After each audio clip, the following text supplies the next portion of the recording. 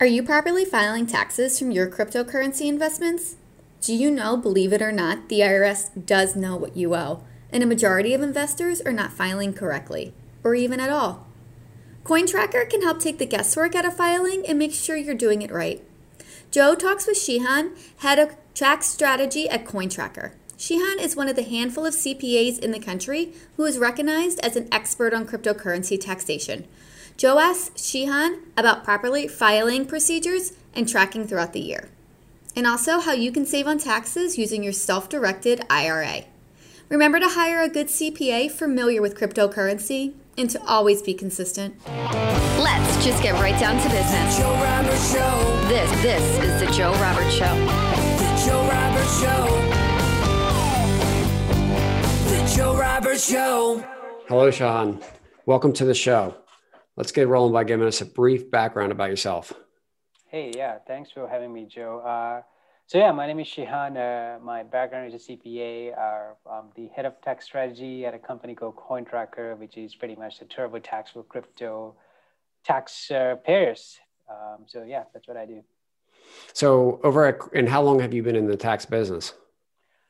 Getting close to 10 years now, ever since, I got out of school and started as an intern, made all the way from intern to a partner. And now I'm with CoinTracker and, I do a bunch of other things in the tax field. It's funny to say that in the past 10 years, I've only been focused on taxes because this is something that a lot of people only care about around April 15th. But for the past 10 years, that's all I've been doing.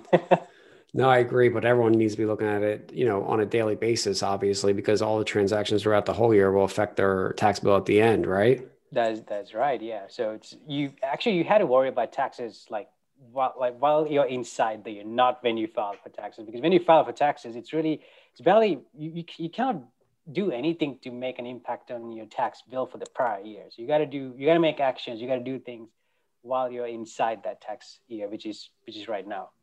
So tell us a little bit about CoinTracker and what it does.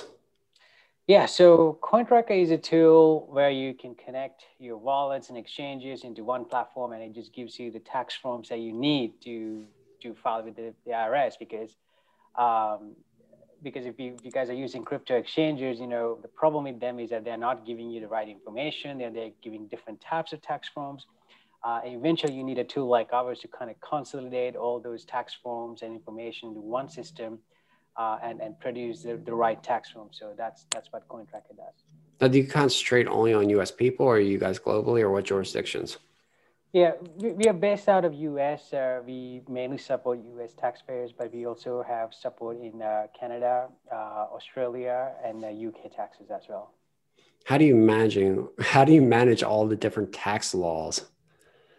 I mean, it's a technology product, so it's pretty easy to scale. I mean, there are some minor differences between how you create cryptocurrency, across various countries.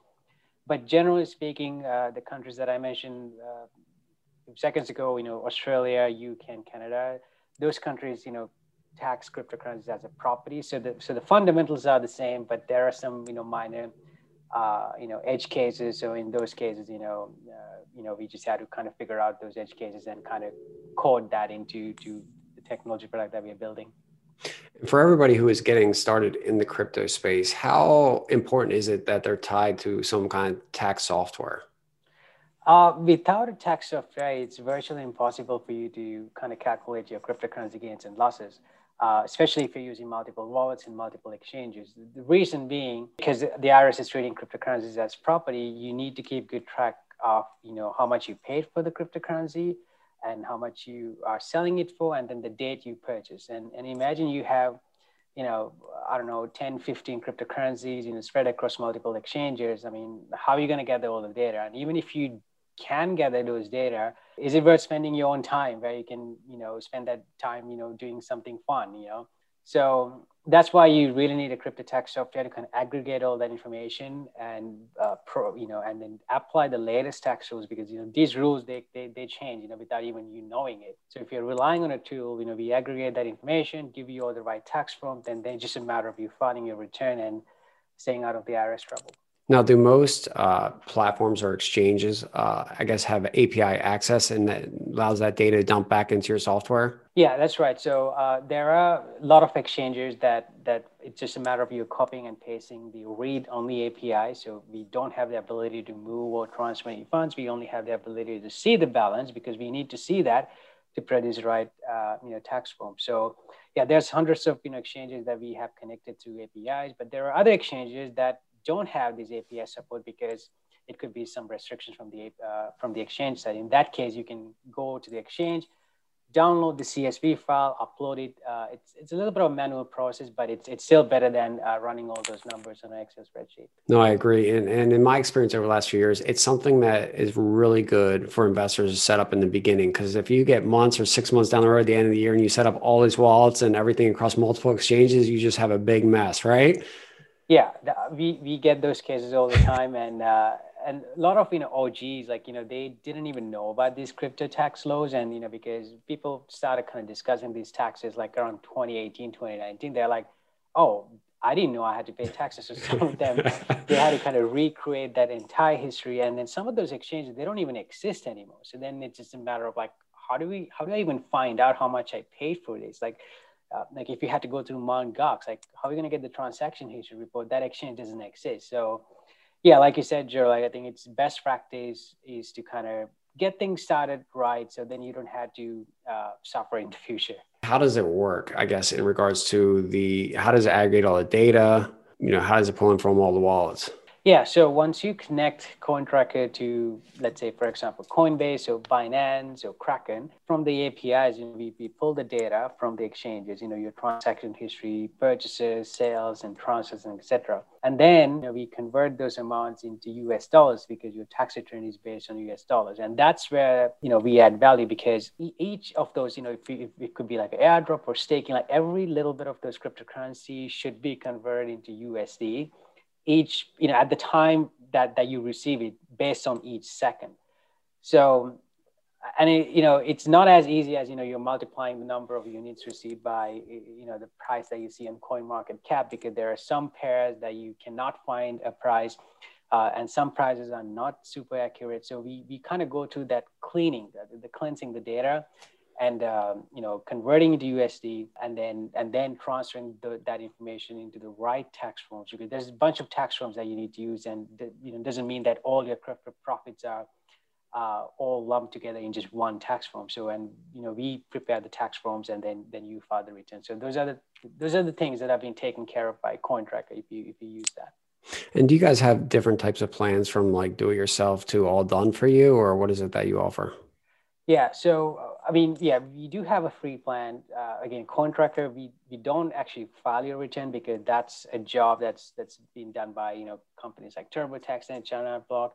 But we do have direct integrations with them. What we're really good at is kind of reconciling your cryptocurrency gains and losses, making sure you're preparing the right tax form specifically related to crypto. And yeah, so we are responsible for the crypto piece, and then you can use one of these other software that I mentioned to actually file your taxes along with your W-2 income, business income, and etc. So I know you mentioned something about like kind of the OGs and maybe people in the past or years ago didn't participate in the tax or understand that it was going to be taxable. And that's probably one of the questions people ask is how does the IRS know, right? And can you kind of explain the different ways? Yeah, good question. I actually wrote a post about it because this is a question that people are kind of afraid to ask, like in public. But anyway, here's the answer for that. There are a few ways that the IRS knows you have something to do with crypto. So number one, so if you ever receive like a tax form from an exchange, it could be a form 1099K, 1099 miscellaneous, 1099 interest, any type of tax form, that means IRS knows that information because that exchange has already reported your information to the IRS by the time they produce that form. So what I would encourage you to do is go to your exchanges, especially the US ones, go to their tax center or like settings or something and see if you have any tax forms. If you do, that means IRS already knows your information. And if you don't report that information, then you're going to get a notice. And I'm not saying you're going to get into trouble like tomorrow, but they're going to send you a notice saying, okay, you didn't report it. Because of that, we are going to assess this much of taxes. So that's number one. Number two is by, just if you look at your Form 1040, especially starting in 2020, they have this question on the page one, and you had to provide the right answer to that question. They ask, have you, received, sent, sold, or exchanged or acquired any financial interest? So when you say yes, I'm pretty sure that your data is going to get, lumped into some type of database, and they're going to do some matching. And then they know you have something to do with crypto. So that's number two. And then another way is through subpoenas. Like, a few years ago, Coinbase gets subpoenaed. And as a result, they had to release their custom information, including social security number, names and addresses, and et cetera. So in that case, the IRS could get hold of your information through an exchange. So that's another way. And then lastly, there are a bunch of blockchain analytics tools like chain analysis and cipher trades. So those guys they have technology to kind of trace these, random addresses and wallets into physical people. So if you're not reporting it, and if it's big enough, there's technology for IRS to know that this wallet or address is associated with this person. So those are the four ways that IRS knows you have something to do with crypto. So do you think the IRS checkbox is more of a way for them to cross-check data that they might be getting or forcing from the exchanges, and to make sure that people are complying or not lying on their return? Yeah, it's a good question. It is a possibility. Again, they're trying to figure out, because right now the IRS doesn't know the number of Americans with cryptocurrencies, because if you looked at the Coinbase as one, they're saying they have 43 million users. It could be worldwide, but say that they have 10 million crypto users in the US, and there's a bunch of other crypto exchanges as well. Say that number of crypto users in the US is like 20 million, which is very reasonable. But the problem is the number of returns that the IRS get with crypto transactions are in the low thousands. So there's a huge delta. And then IRS is like, okay, what's happening here? So I think their very first step is to kind of get a good, like a high level understanding of, okay, these are the number of people in the US with some type of crypto affiliation. Doesn't mean that they're going to have to pay any taxes, because you could just be hodling, right? And you don't have to pay any taxes, but they would like to know, by adding that question and kind of gathering the answer to that question, there's a number of people, in the US with crypto. Say, for example, they find out, okay, there's 50 million people who say yes just for that question, and they only get like 1,000 returns. That's a huge problem. So I think that's what they're trying to do. So I think you mentioned, but how are they classifying crypto for tax purposes? Yeah, so for tax purposes, cryptocurrencies are classified as a property. It's pretty similar to stocks and securities. You have a purchase price, which we call cost basis, and you have sales price, which is, sales price is sales price, pretty self-explanatory. And if there's a difference, you pay taxes, which is typically capital gain taxes. So I think the easy way to remember is that when you trade crypto, it's very, very similar to, trading, stocks like Apple or Tesla. Okay. And so what are the different, I guess, buckets of income that are allowed within the crypto space? And I guess, is it short term, long term? Mm-hmm. Is there ever ordinary? Yeah. So if you're selling your crypto after holding it for less than 12 months, which we call short term. So that's called short-term gains, and short-term gains are taxed based on your tax bracket. So the tax rate could go from 10% to 37%, depending on your income. Now, if you're selling your crypto after holding it for more than 12 months, we call it long-term gains.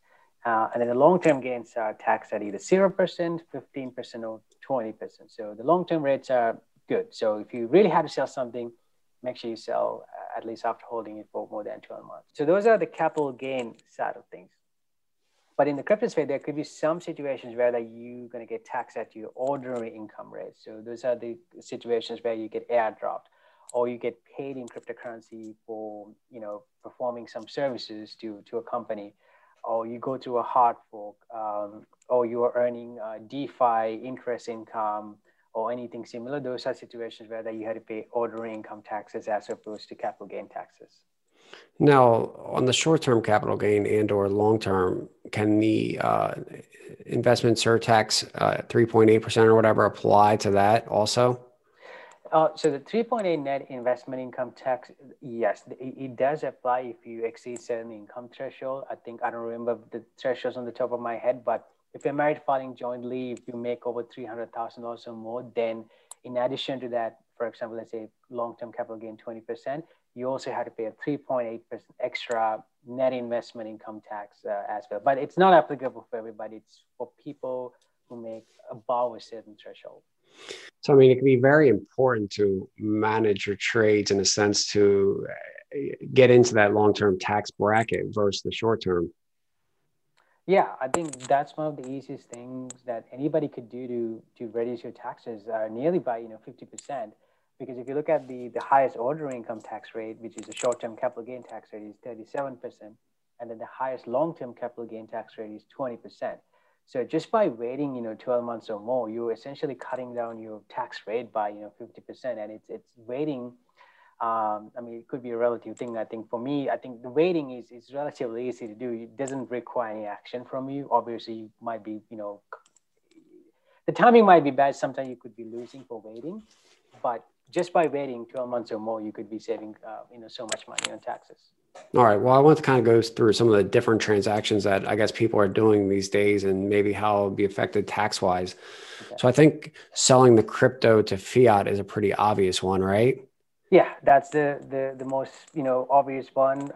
Just to give an example, say you got a Bitcoin for $1,000, you're selling it for 50,000. You got to pay taxes on the difference, which is 49,000. Yeah.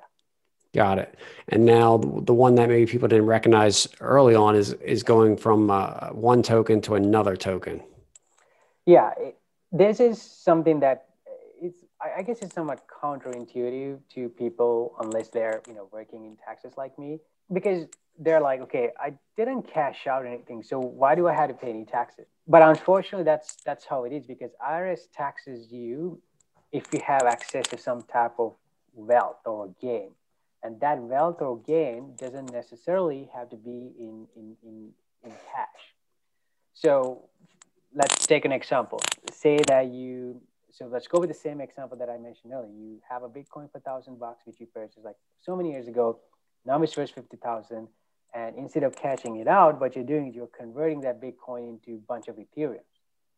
So in this case, you're getting $50,000 worth of Ethereum, meaning you have access to some type of wealth, even though you haven't realized any cash. So that's the reason why when you go from Bitcoin to Ethereum or any crypto to crypto, you had to pay capital gain taxes on the difference between the cost basis of that first coin and the sales price or the disposition price of that the first coin to obtain the new token. So you don't necessarily have to have cash in your pocket, but if the coin has appreciated at the time you spent it to get another token, you got to pay taxes.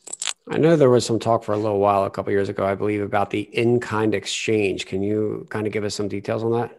Yeah, there were some arguments saying that, okay, these are in-kind exchanges because before 2018, there was this tax code section called like-kind exchange, section 1031.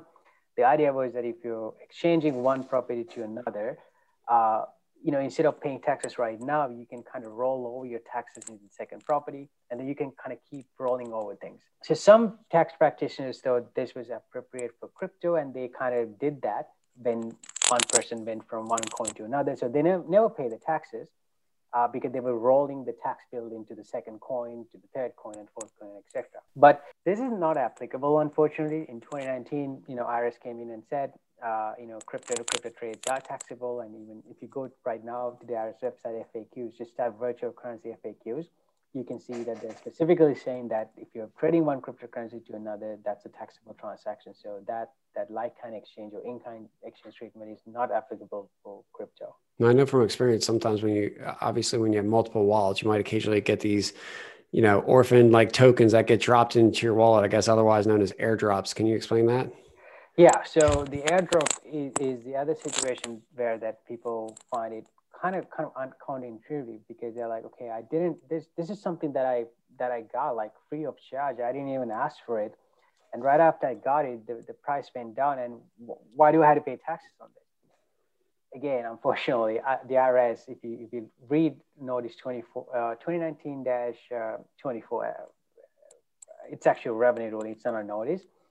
So that revenue ruling was published to specifically address these airdrops. Unfortunately, the ruling is that if you're receiving an airdrop, let's say it's worth $10, you got to pay taxes on that $10. It doesn't matter if that $10 coin goes down to $2 or goes up to $20 on the next day. You got to pay order income taxes at the time you receive it. So, and then airdrops, I think, especially this year, it's important because last year we saw Uni airdrop, which was significant. There's Spark airdrops because I know XRP is a huge community, so those people are getting XRP, the Spark token.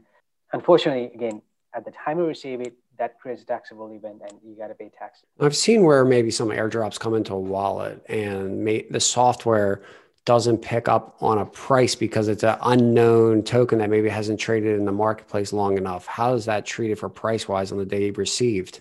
Yeah, it's a good question. So Iris is saying that you have a taxable event in an airdrop when you get a coin and when you have dominion and control over it. In simple terms, what it means is you have the coin and you have the ability to transfer and move the coins. That means you are in control of that coin. And if you can prove or if you can document that, okay, at the time I gained control for this coin is not worth anything, then you don't have to recognize an income. But then it comes down to the fact that you kind of keeping documentation to prove that this coin at the time I gained control over it, this is zero. There's no established market. So that's how I would go about it. Okay. And so now a lot of people, obviously, they might have Bitcoin and they want to move over to the Ethereum ecosystem. So they want to move over and wrap the Bitcoin to participate there. Is that a transaction? What happens there? I feel like you're asking all the right questions, and these are the most frequently asked questions, specifically in the past few months, especially on Twitter. Yeah, again, so just to kind of give a background for people. So say that you have Bitcoin and you want to kind of play with Ethereum, lending and etc. Unfortunately, you cannot do it with Bitcoin because Bitcoin doesn't have that ERC20 standard. So the workaround is that you convert Bitcoin into WBTC or wrapped Ethereum. So with wrapped Ethereum, you can do whatever you want with in the Ethereum ecosystem. Now the question is it considered a crypto to crypto trade because you putting your Bitcoin into some type of platform and you're receiving wrapped Bitcoin, which is a separate coin, and you can trade wrapped Bitcoin, in other exchanges, etc. Again, Iris hasn't said anything directly about it. There's two positions that you can take. The conservative position is that you're converting Bitcoin into wrapped Bitcoin, which is a different coin, in the eyes of the IRS. So that's considered a crypto to crypto trade, which sucks for the taxpayer because you got to pay taxes for no reason because you didn't want to sell it, but you still had to pay taxes. Again, that's the most conservative position. And then the second, somewhat aggressive thing you can do is that, kind of document your workflow and the process saying that, okay, I did convert my Bitcoin into wrapped Bitcoin, but my intention was not to sell. My intention was to add additional functionality to the Bitcoin. So I can, work in the, ERC20 environment. So in that case, that would not be considered a taxable event because it's just the same Bitcoin. You didn't want to sell. So those are the two positions that I usually tell like anybody. And then I've seen, some clients, taking the most conservative position because they don't want to get into any type of trouble. And some people are like, let's just take the aggressive approach because that's what makes the most sense. If the IRS comes after them, then they will, deal with it at that time. So I know that, over obviously the last year with the automated market makers, that there's a lot of need for liquidity on these decentralized exchanges. So can you discuss what happens when, people are providing those liquidity pairs on the DEXs and the rewards? Yeah, again, everybody is doing these, liquidity providing, and those rewards in a different way. Uniswap is doing it in a different way than other platforms. So I think again, without knowing the specific, without talking about the specific exchange, it's really hard to kind of generalize. But just to kind of give you, I guess, a high level idea, like whenever you earn something, like in almost all the cases, when you provide liquidity, you're getting some type of reward. So that's taxable, as order income because that's this new income. I would say, again, So in the case of Uniswap, I'll just give an example. In the case of Uniswap, like, you have, two pairs, you had to put, the same ratio. And as soon as those ratio is inside a liquidity pool, that ratio changes like every second. So in that case, you had to, this is why I said you need to look into that specific liquidity provider and the liquidity pool to see how it functions. In the case of Uniswap, what makes the most sense is to take a P&L type of approach, meaning you have an entry price for the pool and then the exit price, and the difference, if it's a positive, then you would recognize it as income versus tracking all those microtransactions happening inside the pool. Yes, again, and lastly, there's no set guidance on this because it's pools and providing liquidity, and especially in the case of things like Uniswap, IRS and other regulators have never seen these type of things. So right now we are in the stage where that we just kind of had to come up with our own, tax rules based on reasonable assumptions. And so when, so how do you see the difference in, like, let's say, BlockFi interest that's paid out monthly versus these rewards that you get? There's not much difference. I think in the case of Uniswap, it's different because that there's a ratio thing going on. In the BlockFi case, it's not. You're just putting your money and then you're just getting an interest. And in the case of BlockFi, they make it even easier. You have an option to get paid in US dollars, which is like very, very straightforward. You just have to plug that number in the return. But I'm pretty sure a lot of people are not doing that. They opt in to get paid their interest in Bitcoin, so you have more upside. So in that case, it's pretty much similar. Anytime if you're getting a reward, it could be in terms of interest or any type of other reward, that's going to get taxed as an ordinary income at the time you receive it. All right. So basically, whenever you're providing liquidity, the rewards you're looking at ordinary type income. Yeah, for the most part, yes. And so when you're providing a token and you're staking it for rewards, how do you see that? Yeah. So again, staking, IRS hasn't said anything about staking. Going with the basics, tax principles and laws we know, every time those, staking rewards hit your wallet, that's considered ordinary income. And yeah, just similar to mining income. And why do you think that everyone views it that way versus, like, I don't know, interest income, or, how do you guys arrive at that? Yeah. I mean, so in the case of staking, again, it looks like interest income, but if you look at the IRS code, in order for something to be tagged as interest income, it has to be derived from, forbearance of money to some type of institution. And there's no money involved here because, you're staking a property. So that's why technically, IRS doesn't call it interest income. Okay.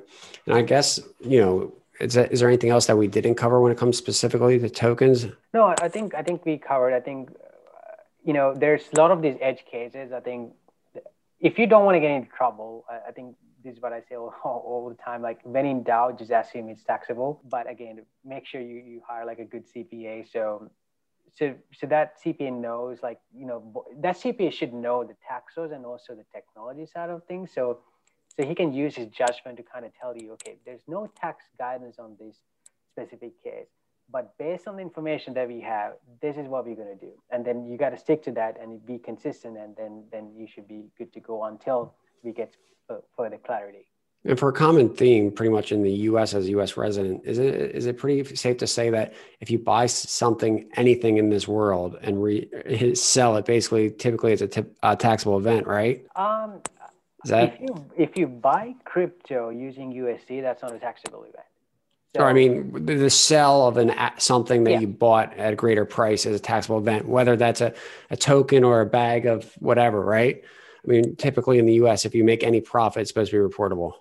That is right. Again, there are some exceptions. Yep. Like, for example, if you sell your primary residence, like, up to a certain amount is excludable from taxes. But yeah, generally you're right. If you sell something at a profit, that's a taxable event.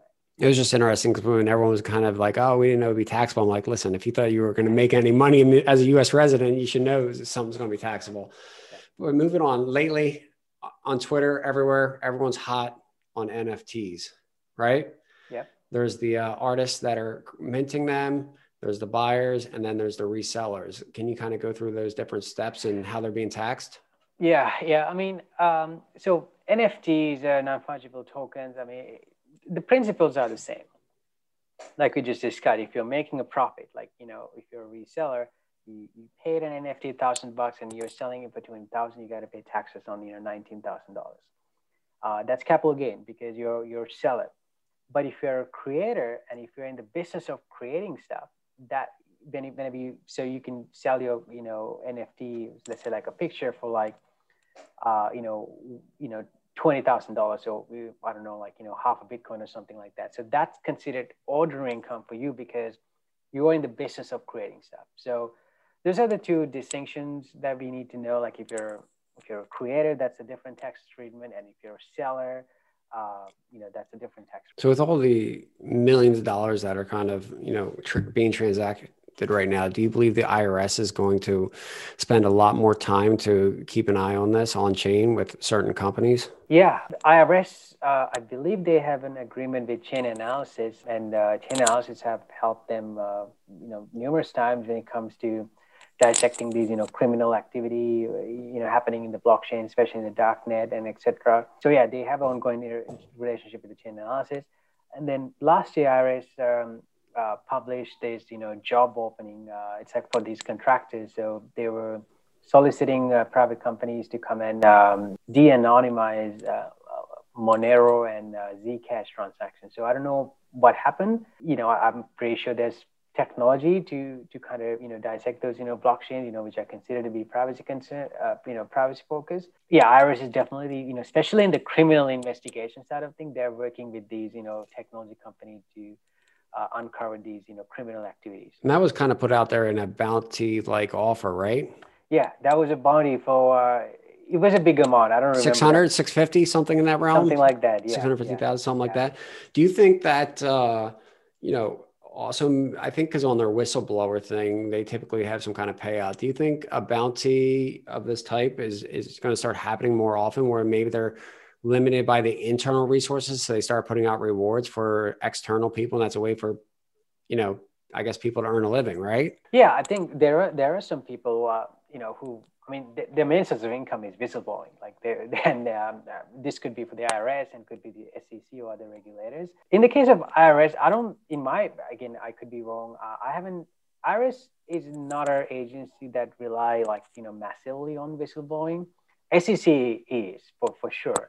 And even if they are, providing like a bounty or something like that, that's most likely that's going to be for criminal cases, not for civil cases where somebody forgot to report 100,000 and that's not the case. But for criminal investigation cases, I'm pretty sure they have those programs established. So on the tax matter, when determining how you're going to utilize the transactions, whether it's first in, last out, or optimization, can you kind of describe that? Yeah. So the accounting method that you use to calculate your gains and loss, has the biggest impact on your tax bill because the accounting method tells the IRS which specific unit that you're selling. And that has a big burden because, as you guys remember, your gains equals your sales price minus the cost basis. Now, there are several accounting methods that you can use. For example, you can use FIFO, first in, first out. So in that case, you're always selling the unit which you acquired the early. And it could be, higher price or lower price, doesn't matter, you just go by the date. And in some cases, that could be useful. Or you could use LIFO, that's called, last in, first out. That means you're always selling the unit which you, purchased, the most frequently purchased unit. What I usually see like a lot of people are doing, and this is the most tax advantageous accounting method, it's called HIFO, highest in, first out. So there what you do is you're essentially selling the unit which you paid the highest amount for, and thereby you're minimizing your gains. And in order for you to use HIFO, you need to have detailed records of each transaction, unique identifiers, dates, and etc. So that's where like a crypto tax tool come in handy. Like for example, in CoinTracker, it's just a matter of clicking a button. When you click HIFO, it just calculates all your taxable income and tax forms using HIFO. So yeah, HIFO is generally good for, I would say, 99% of the taxpayers. It produces the least amount of gains. But again, there could be edge cases where either FIFO, LIFO, some other variations could be more useful. So once you have done a report for a year, does the system actually mark that transaction as being used for that year? And then can you choose a different one the following year? Yeah. So IRS is saying that you could, there's two, according to the IRS, there's two methods. There's specific identification, meaning like, you can pick and choose whatever you're selling. If you have all the information, if not, you default to FIFO. So, HIFO, highest and first out, is actually a subset of specific identification, because you're nitpicking the unit which had the highest cost basis. Now the question is, can you jump from HIFO to FIFO and etc. If you think about this logically, again, this is a logical reasoning. The IRS hasn't said this directly. If you have all the information to prove that you can maintain specific identification with it, meaning you have all the records, what that means is you could go from specific ID to FIFO to LIFO and etc. Because at that point you're essentially picking and choosing each unit that you're selling, and you can legally do that because you have all the information retained in your records. So to answer your question, yes, you can jump from one method to another, logically speaking, if you can meet the criteria for specific identification. Now, if you have a big gain with some losses and you're towards the end of the year and you kind of want to participate, can you basically take your losses and rebuy back in? Yeah. So this is one good thing about crypto, is that because they're treated as property, they're not subject to wash sale rules. Like, for example, let's say you got a stock and you're selling it at a loss and you're buying it back on the next day. IRS will not allow you to take that loss as a loss on your taxes, because they're like, okay, you just sold this stock to create a loss because you just got back into the same stock within like a couple of days. So this is called the wash sale rule, and that window is actually 30 days. So you actually had to wait more than 30 days to get back into the stock and claim the loss from the first transaction. But for luckily, cryptocurrencies are not subject to this rule, because these are treated as property as opposed to stocks and securities. So what you can do is, every quarter, every month, you can see where your portfolio is. If your portfolio is in the red, meaning your cost base is higher than the market value, you could essentially sell those losing positions and harvest the loss and quickly get back into the same position to maintain the upside. So that way you're kind of getting a tax relief for that, because your cost base is higher than the market value. Now, one thing that I've seen that some people don't discuss about or maybe think about as much when just, participating in that, is that it resets the time period for the long-term capital gains, right? And some people don't think about that when they go to do it, because if it's end of the year and then you think this following year might be the cycle in which you take your profits, that could interrupt with your tax bracket, correct? Yeah, it does. So whenever you sell something, that ends a capital gains clock for that lot, and then when you buy it, you start a new capital gains clock. So this is why, if you're really serious about tax planning, you got to sit down with the CPA, and every quarter, you had to figure out, okay, should I tax loss harvest it? If I harvest this much of losses, what kind of impact that would make in my overall tax bill? Is it even worth doing that type of thing? And that's not something you can figure out just by looking at your portfolio, because your final tax bill is based on so many factors: your W-2 income, your business income, credits, the number of dependents you have, and etc. That's why you need to sit down with a CPA who understand everything, not only your crypto fees, but everything, and just come up with a plan. Okay, if I'm harvesting losses, how much losses should I harvest? And is there a net positive benefit for you by harvesting that losses? All right. So I guess we're on to tax strategies and how one could participate in a tax-friendly environment. And that kind of brings me to the IRA structure. So what are the possibilities there? Yeah, so IRA is one strategy. I think I see a lot of people doing these days. So these are called self-directed IRAs. So essentially, if you Google for self-directed IRA for crypto, you'll see a bunch of companies. So essentially, you trade your crypto inside one of these custodial accounts, and your gains are tax sheltered until your retirement age, which is 78 and a half years old. And there are some, a lot of complexities and etc. But some of these platforms, make things, really easy. And this is a great way for you to kind of, get upside and, kind of do your trading, realize any capital gains, but you don't have to necessarily pay taxes today. You just pay taxes at the time you retire. And in some cases, you don't even pay taxes at the time you get money out of the retirement, because you're trading your Roth money, meaning you already paid taxes on that money. So again, this is another complex subject, but just know that make sure you go with one of these reputable companies, and they will guide you through these ideas. I know out there's I guess the companies that will allow you to, I guess, call it self-direct through their exchange, we'll say. And then there's those that advertise for your own LLC where you're kind of managing within the wallets, correct? Yeah, I think so there's self-directed IRAs and there's checkbook IRAs. There's a concepts are somewhat similar. Again, this is another like area that IRS has not been very clear about, like certain edge cases. Again, that's why it's really important that you go with a reputed company so they can guide you through the process, because there's so many like rules and regulations that you need to abide by to get to make those profits tax free. Yeah. And you just had to like you cannot like avoid you kind of skipping those things. So you just had to make sure that your platform provider is completely aware about these rules, because at the end of the day, what's the point of you're doing all these trades, but when you get it out like it's taxable, then you would have rather done it without paying these fees through a self-directed IRS. So make sure you find a like a reputable provider. So I guess one situation when you're investing with your IRA that you could run into is that if you have wallets that end up getting airdrops and or some kind of staking you're involved in, then technically, if that's generating ordinary income, could that be subject to also filing a 990T, and how to kind of track that if it gets an airdrop in the IRA account? So this is why like you need to use like a good custodian. Usually, Yep. the IRA itself has a tax filing obligation, which is not a Form 1040. It's another form. And if you're using a custodian, you're paying like a fee, and that fee takes care of your tax filings and then and everything. So because if you don't file a tax return for the IRA, that's not good, because that means you're exposing yourself for much more risk. But again, those tax returns and those transaction classifications are done by the custodian, and they're doing most of the work for you. And for you, it's just a matter of funding. So, like, to sum that up, pick a great software and pick a good custodian, right? On that side. Pick a custodian, because if you're using a custodian, like they are integrated with software, because they need to figure out like what to report to the IRS through their return. So you don't necessarily have to do anything, because whatever you trade inside the IRA, like that doesn't go on your personal tax return. So you're completely fine. So something to keep in mind. Now, beyond the, we'll call it the tax harvesting or the IRAs, or any other strategies that investors can participate in?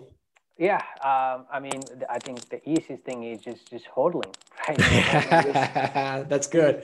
Yeah, you have nothing to do. Just hold, completely tax free, and actually holding for Bitcoin, if you really think about it, it's extremely like completely tax free, because if you think about it, if you're holding like a piece of land, you got to pay real estate taxes and so many other things, right? If you're holding like a house or rental property, you got to pay repairs and etc. But if you're just holding Bitcoin, like it's completely tax free. All you had to do is just make sure you secure it directly on a hardware wallet, and just keep. So that's the easy one. I would say the second easiest one, if you really had to sell, just sell it after keeping them for more than 12 months. So that way it's long term. You're getting better tax rates. I would say the third thing would be kind of playing with those, accounting methods, and pick the one that fits your needs. And typically, highest in first out, reduces your tax bill. So that's one. Number 4 could be. Again, it depends on your personal situation. You could consider moving to a state with no income taxes. There's a bunch of states like Texas, Florida. There are 2 examples. So that way you're essentially cutting that state income taxes, which could range from 6% to 13%, something like that. Yeah, I think those are some of the very like main tax saving strategies when it comes to crypto. And what do you think about taking a loan out against your crypto? Do you think that's going to become more popular as everyone gets more comfortable with the players in the market? Yeah. So here's the problem about taking a loan. Again, if you really think about the cycle, right? Taking a loan against your appreciated crypto is tax free, and you can get a loan, you can spend it on Tesla or whatever you want. But the problem is you have to pay back the loan. So the question is, how are you going to get money to pay back the loan? Because if you send your loan proceeds in groceries and Starbucks and etc., and if you don't pay back the loan, they're gonna liquidate your collateral, creating a taxable event for you. So that's the thing. So getting a loan is good. The only time it's good is that you have a better way of investing that loan proceeds and make a higher return. So that way you can pay off the loan and have something else going as well. Otherwise, It's not worth it. I think that's about it. We have a final question we always leave off with, and That is, what is the biggest thing that you have implemented in your life that has increased your net worth? I would say just investing in things that I cannot measure in numbers. Okay. Any example there? I mean, I think there's a lot of examples. Some career decisions that I made, some risks I've taken. Like, me being a CPA, I always try to kind of quantify things, pros and cons. But the biggest returns in my life have come from things that I couldn't measure. Yeah, it could be like judgment and stuff like that, and kind of figuring out the narrative, or if it's like an investment and stuff like that. Because, for example, I mean, you said you invest in early stage startups. I mean, there's no financial. You just invest on the narrative and the team. So yeah, so invest in things that this is what I spoke. I mean, investing on things that I couldn't quantify. That's good. That's good. I mean, that's typically where people are making a lot of money these days, right? Yep. Judgment. Yeah. So if people want to get a hold of you, or they want to sign up for the Coin Tracker software, what is the best way for them to go? Yeah, I'm pretty active on Twitter, so it's pretty easy handle to remember, at the Crypto CPA. And feel free to sign up for Coin Tracker. It's cointracker.io. Yeah, there's a free tier and there's a bunch of other things. And if you have any questions, I think Twitter would be the best way to reach out. Well, everyone who owns crypto I believe, should have tax software. It just makes life easier. So I, hope everyone reaches out to you to sign up. Yeah, I mean, get something. I mean, you don't have to go with Coin Tracker. Just get something and just stay out of the IRS trouble. Shahan, thank you for coming out today. I appreciate your time. Okay, thank you. Don't forget to subscribe to the show on iTunes and leave a rating and a review. See you on our next episode. Thanks for listening to The Joe Roberts Show. Take these tips and insights that you can use to help grow your own personal wealth and share them with a friend that could also benefit. Don't miss a single episode or updates. Subscribe to our email list at joerobert.com. And as always, keep pushing yourself towards a more impactful life. The Joe Roberts Show. The Joe Roberts Show. The Joe Roberts Show.